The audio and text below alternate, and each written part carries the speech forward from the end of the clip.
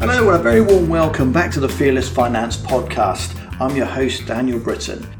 When I set up the Fearless Finance Podcast, I had a few ideas in mind of the people I'd like to speak to and the topics I'd like to cover. And one of those was very much about today's subject, which is why you need a financial planner. So I scratched my head and thought about who I knew who could answer that question, and the person that came to mind is a friend of mine called Gary Neild.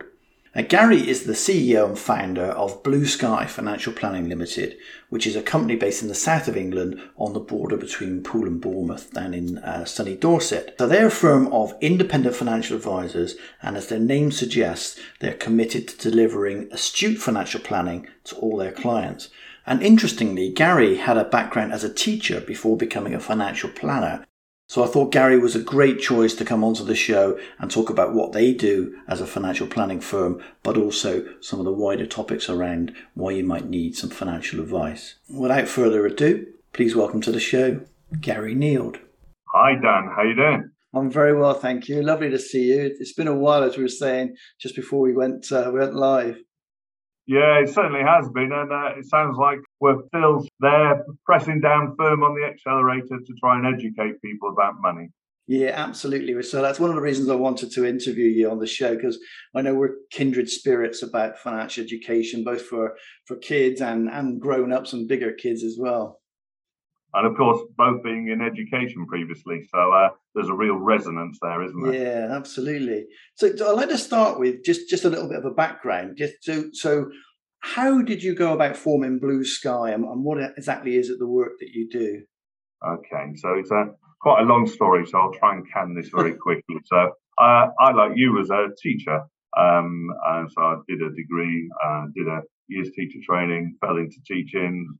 Really enjoyed it. Didn't really enjoy sometimes the vortex of negativity I found in staff rooms, because I'm very much a can-do person. Come on, let's get on with it. And I actually did lots of part-time jobs, because teachers weren't paid very well then, and arguably not now, but for what they do. But I did lots of part-time jobs, and one of the things was selling savings plans. I hadn't got a clue. I really hadn't. There was no training. I didn't understand what the costs were of these savings plans. But actually, the end users, there was no internet there, so they didn't have much information. And when I asked, I was told, "Oh, it's none of my business." Here I am selling a savings plan. So that really stuck with me. I didn't do it for very long, but I realised I wanted to do something else, and I've always enjoyed the communication element. And I fell into financial services, actually, frankly, but it was at the time I was looking to leave. I did ask a financial advisor to come and see me, and lo and behold, this is what I do now. But I thought someone was going to give me a plan.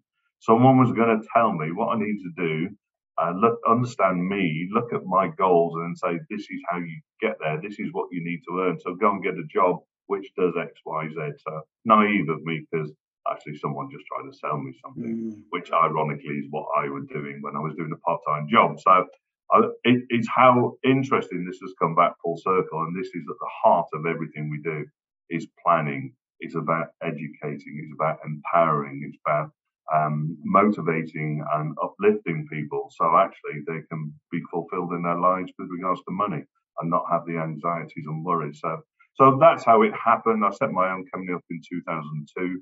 I was a 40% shareholder of a much bigger company. Nice guys, but they were from insurance company backgrounds. Nothing wrong with the individuals, but actually they were, in my view, were tainted perhaps by the indoctrination of the institutions, because it was very much investment companies, it was very much insurance companies who ran the show then. But again, it was all shrouded in mystery in terms of how much things cost, and it wasn't very transparent. So when I set up in 2002, I was determined whatever I would do, it would be completely transparent, and I would only work with companies who had transparency, and that really set me up for where we are now. Love it. No, that's great. I remember one of the times I was with you in your office, and you showed me some software that was like a whole life planning process. And, it was like, well, what if you got your daughter got married here, and you got retired here, that kind of stuff. And that really impressed me, that looking at the whole life, as you say, rather than I'm just going to sell you an insurance policy because that's my target this month. Quite, absolutely. And our view is that how can we advise people when we don't understand them? So we have to look at this through the client's eyes. It's not just about those functional events on the timeline, but it's also about sometimes their motivations, their fears. And what happens? It can paralyze you. So you don't do anything. And particularly, as you know, we've got high inflation at the moment. Doing nothing with money actually means you're guaranteed to lose some of it. So it's really about understanding the client. So when a new client comes to us, we don't deal with a client unless they're prepared to do this planning. Because actually, if we both understand each other, then we're not going to have any problems down the line, are we?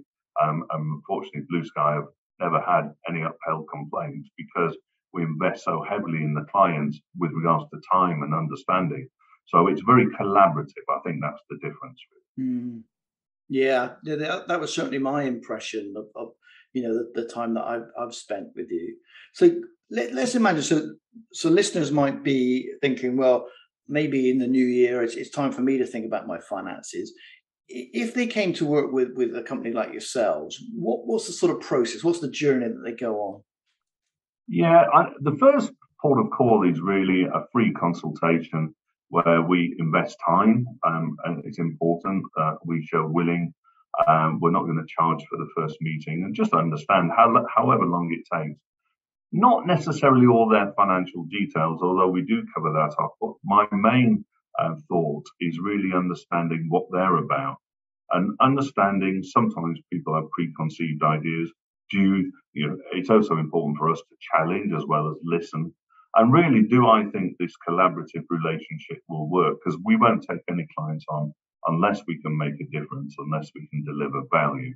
So it's understanding the right connectivity with those potential clients. And then really it's asking pertinent questions, using your ears and listening, and then really saying, well, and motto of mine, if you're planning to invest, don't unless firstly you've invested in planning. It's like at work, those people are listening, people go out and start doing things, and then you've got to try and formulate a strategy and pull it all together. And it's an eclectic mix of things that people have done. Well, it's much better to sit down, look at what your strategy is, brainstorm it, and then once you've all agreed, then go and implement it. Because so many people come to us and they have a real eclectic mix of pensions, investments. Often, they've done things, it hasn't worked, and then frankly they don't trust anyone. So there's a real problem, isn't there? Yeah. And where do we learn it? As we've said many times, Dan, sadly, when it comes to education, part of education is surely helping young people assimilate and operate in adult society in the most effective manner. So, as we both know, an understanding of money has got to be paramount in that education. And so, we're both on the same page there, aren't we? Yeah, well, most definitely. I mean, what would you say is the sort of state of financial education in schools at the moment or with young people? I think there's efforts being made, but it's disjointed. It's not consistent. Frankly, I think applying the theory into practice is a difficult thing. So you might know some of the basics. You know the magic formula, really, compound returns. And I've asked a number of young people what compound returns are, compound interest, and they don't know. No. And, it's so important at a young age. You hear adults going, oh, you need to put into your pension early and what have you, but they don't explain why. No. It's that compound return and the tax relief, and you get compound returns on the tax relief.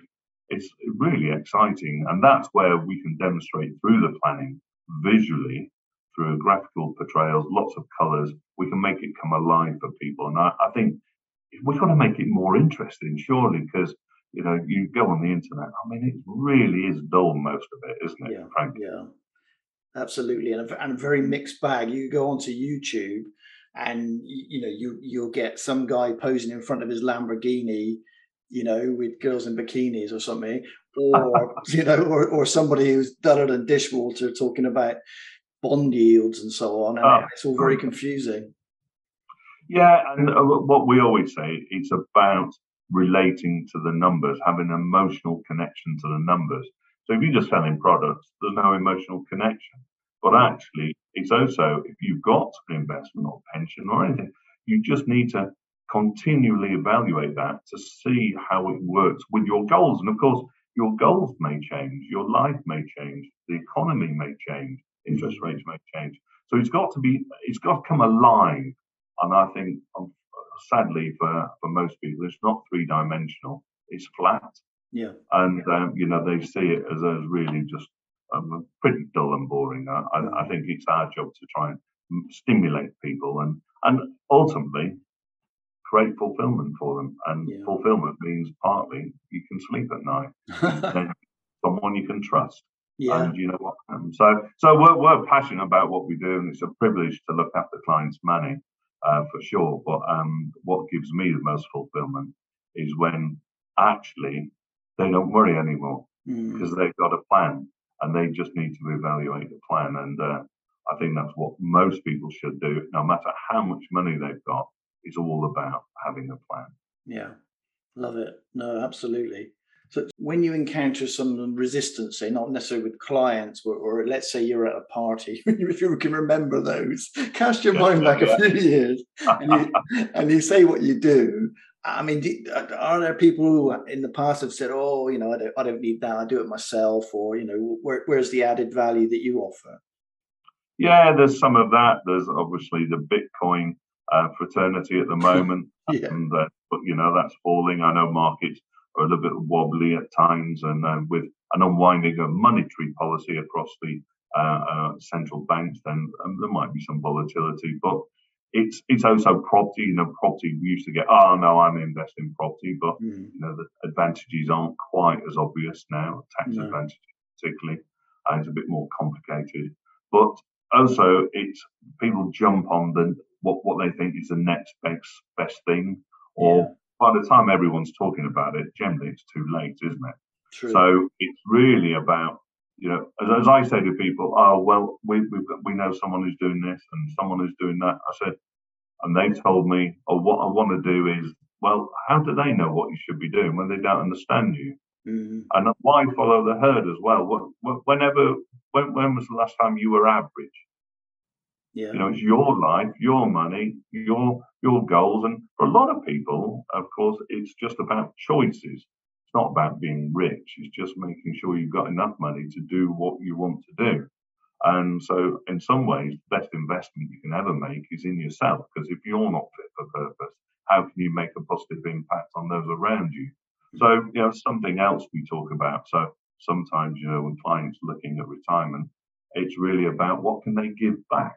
So that's also great to allow them to the opportunity to do that because they may want to retire earlier because that's their calling and that's their passion. So really, I think we've got a great job. I really enjoy it. Mm. No, that's brilliant. So, how can people find out a bit more about you and about Blue Sky? Where's the best place to go? Really, just go and look up Blue Sky on the internet. So it's blueskyfp.co.uk. Okay. We are on. I think we're on Twitter, Facebook a little bit, and LinkedIn is the obvious place. So my profile, Gary Neal, on there. It's interesting because somebody told me I wasn't running my business very well last year, Mm. and it was a youngish entrepreneur who was all over social media. And my response to him was, well, for me, I don't want necessarily to grab clients from social media because what I don't want to is engage with all the noise that goes on around it. Because we're so busy, I'd rather spend my energies looking after the clients that have entrusted us rather than spend half my time on social media. Um, and so what we tend to find, we get a tremendous amount of referrals. And so that's great because we create like-minded, what I describe as a tribe. Mm. So what defines a tribe really is shared values in a broad sense. I'm not saying the internet, social media is about Twitter, Facebook, because it has its role. But for us, that we have so many referrals that comes our way because of the good things we do. So good thing to do if anyone's interested. Then just go on and look about us, and it talks about our client, what our clients say about us, client reviews, and that's why I do my job. Yeah, fantastic. Well, I'll put the link to the website in the show notes so that people can follow that. That'll be brilliant. So just to wrap up, Gary, I want to be respectful of your time. What's the best piece of financial advice you've ever been given or you've ever heard in your illustrious career? Oh, God, lots of it. On the spot on that one. From an advisory point of view, from this side of the fence, what I tell my team all the time is the most important thing is what you cause and how you make people feel. Nice. So from that point of view, that's what we have no targets in the business, no monetary targets whatsoever. Because if we get that right, then we're doing something right and success will follow. Yeah. From an individual's point of view, a couple's point of view, is seek, if you can afford it, and I know sometimes it appears a bit elitist, the cost of advice, but it will be a really good investment. Just pay for someone to just do the planning. Don't get sucked into buying any products. Just go and do the planning with a trusted individual, and then the landscape may look quite different. People come to me about inheritance tax, and then I work it all out, and they haven't got a problem with inheritance tax, but they've got loads of other problems. So they're worrying about the wrong thing almost, Yeah. And then there's opportunities which they haven't even thought about. And amateur advice is free, but so why pay for professional advice? Well, there's a reason, isn't there? Absolutely. And so it is an investment in yourself and your family. And that's really important in my opinion. So I would just say, have a plan, have a strategy. And the other good thing about if you can manage to work with someone is that you've got a sounding board, haven't you? So when your confirmation biases come in, you speak to this sounding board, as long as they're truly independent and looking after your best interest, then that mentor, that coach can really be very valuable in your life. Yeah, hence that long-term relationship with the tribe you mentioned. You're not looking for a quick transaction, sell a product and leave. It's that long-term relationship. Absolutely spot on. Yeah, in my opinion. Yeah. And it's interesting what you said about the internet or YouTube, and it's funny. We have a lot of people where inertia is ruled, where they've actually been looking at the internet, and of course it's a bit like when you're ill, isn't it? Before you know it, you've got 24 hours to live because you've got Legionnaires' disease when you've looked something up, and you haven't got that at all. And it's a bit like that with money and finance, and people panic and worry about it. And it really is, there's no point in worrying about it. Just go and see someone, do something about it. Well, that's been brilliant, Gary. It's been so much enjoyed our conversation today. Is there anything else you'd like to add before we wrap up? Well, I'm just reading about the Financial Conduct Authority, the FCA, showing that in 2020 and 21, around 15,296 pension pots were worth more than 50,000 each were fully withdrawn, and it works out a ridiculous figure. But apparently 61.3% of those who cashed out didn't seek financial advice. Wow. And that increased from the previous year. So let's just forget the actual numbers, except the percentages. 61.3% didn't seek financial advice. So they're making decisions, maybe right in many cases, but are there other options? Should they be doing that?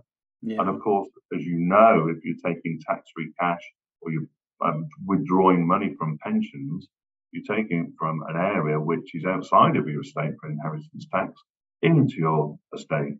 So there are byproducts of certain decisions. So I thought that was a bit worrying, really. Yeah, most definitely. Yeah. Amateur. It's fine when stock markets are going up and Bitcoin's going up. Everyone's an expert, aren't they? But when the volatility or the rocky times come, what's the famous Warren Buffett quote? When the tide comes out, you can see who's swimming naked. Yeah, that's a very good quote. Yeah. And it was interesting. Last week, I spoke to a very successful business person who'd had money on deposit for a number of years, and I'm talking quite a number of years, because he was always scared that actually when he invested, the market would collapse. Right. but he's so bright, very intelligent, but actually was almost too informed, but his biases came in, so he hasn't done anything with it. Yet he's investing heavily in Bitcoin, which is so much more risky. Yeah. And that's because his gardener said, have a look at this. Now, to be fair to him, it's not his life savings or anything, but it was just incredible. He was paralyzed with this thought of investing money, and this is a bright individual. So it shows you how difficult it is. So any of your listeners who have been in similar situations, I do understand the difficulties there. Yeah, crazy. I just thought of a question then when you were talking about that. Do you notice it? So you must deal with quite a lot of financially successful, wealthy people. Do you notice any particular traits they have in common? Any kind of secrets that the rest of us can learn from? Yeah, I think eventually, after in many cases of years of trying to do it themselves, the successful people tend to be very focused and realize they're good at what they know. Yeah. And therefore, they then say, right, I'm going to give my money to the best person who's qualified as a specialist who will deliver what I want. Whereas, when they're creating their wealth, perhaps they try to do bits themselves. They'll remember the good times when they got it right, but they also are sometimes in denial of all the times they got it wrong. And then as they got more and more wealth, they can't cope with the responsibility. So they go, right, we're going to give it an expert. Yeah. So I would seek expertise very early on if you possibly can. Yeah. All right, when you're just starting, the first port of call is to make the money work for you, and by all means, learn about what happens in the markets. But if you're starting to put anywhere near some serious money into the investments, go and get a plan. Go and talk to someone, but don't buy a product because often it may not be completely suited to you. Wonderful. That is some fantastic advice to finish with. Gary, I just want to say thanks again for your time and your expertise. Always a pleasure to speak to you, and very much appreciate you coming on the podcast.